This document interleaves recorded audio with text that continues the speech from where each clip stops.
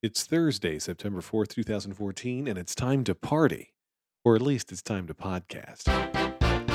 Your Daily Lex. On August 31st of this year, I celebrated my 11th wedding anniversary, which means I've been married for approximately 11 years.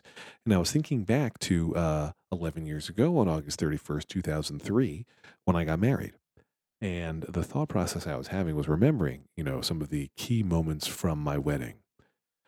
Well, one thing that sticks out is, in my memory, uh, the before the ceremony begins, one of the two men who ran the reception hall came up to me to give me some advice on breaking the glass, the ceremonial stomping on the glass that the groom does at a Jewish wedding.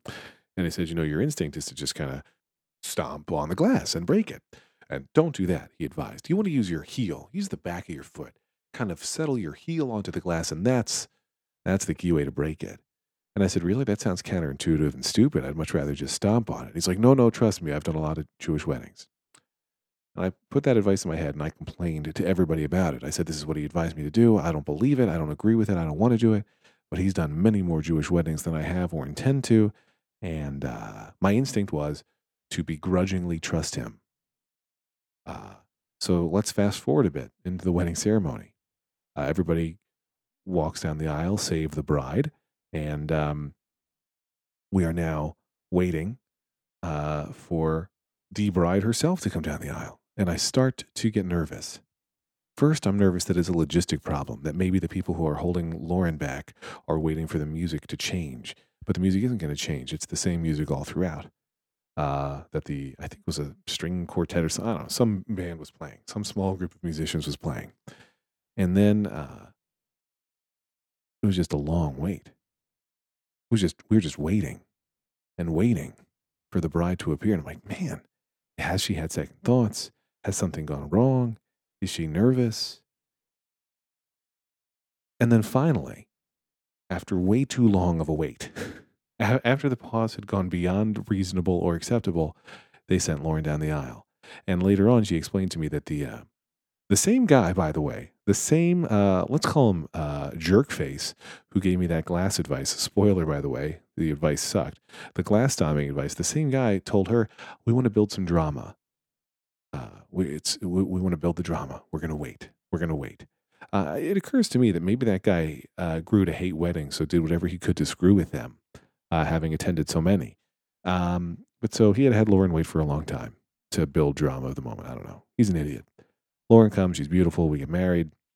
During the ceremony, she's got to repeat, I, Lauren, the awesome person, am going to take Lex Friedman as my husband. And, she's repeating it in phrases.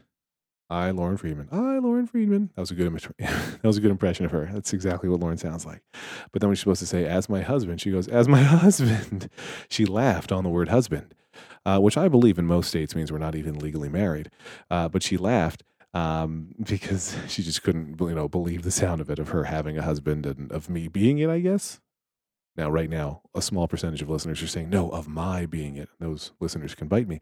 But she laughed during the word husband, which I have never forgotten, nor have I ever let her forget. Then it's time to stomp on the glass. And I foolishly tried Wedding McHatenstein's approach, and it did not work.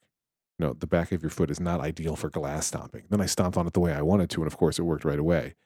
And I believe in between stomps, I said, let's pretend that didn't happen to the, assembled family and friends. While I shot that guy death rays from my eyes. If only they had worked.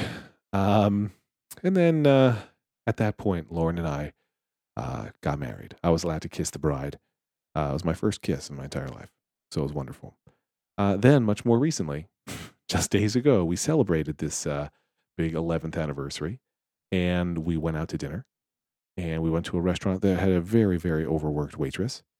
And just one waitress for the whole restaurant. I think somebody else had called in sick. And they had put our wine bucket on the table. They were a little crunched for space, so they put the wine bucket on the table, put our wine bottle in the bucket to keep it cool. I only had my phone out in case my father-in-law, who was babysitting, called, since he tends to get a little bit nervous when he's babysitting. He's not our normal babysitter. And I failed to notice, since I didn't touch my phone at all, that the ice bucket was sweating the entire time. And so when I picked up my phone at the end of the meal, it was in about a quarter inch or half inch of water, like a surprising amount of, an impressive amount of, an oasis. My phone was swimming.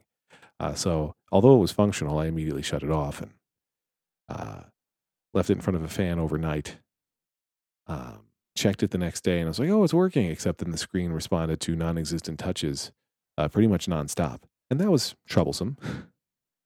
So I turned it off again and I got a bag of Damp Rid, which rids things of dampness. I left it in that bag for 24 hours and now my phone is fine. So happy anniversary to me. My anniversary present to myself was a still functional iPhone 5S. Lex.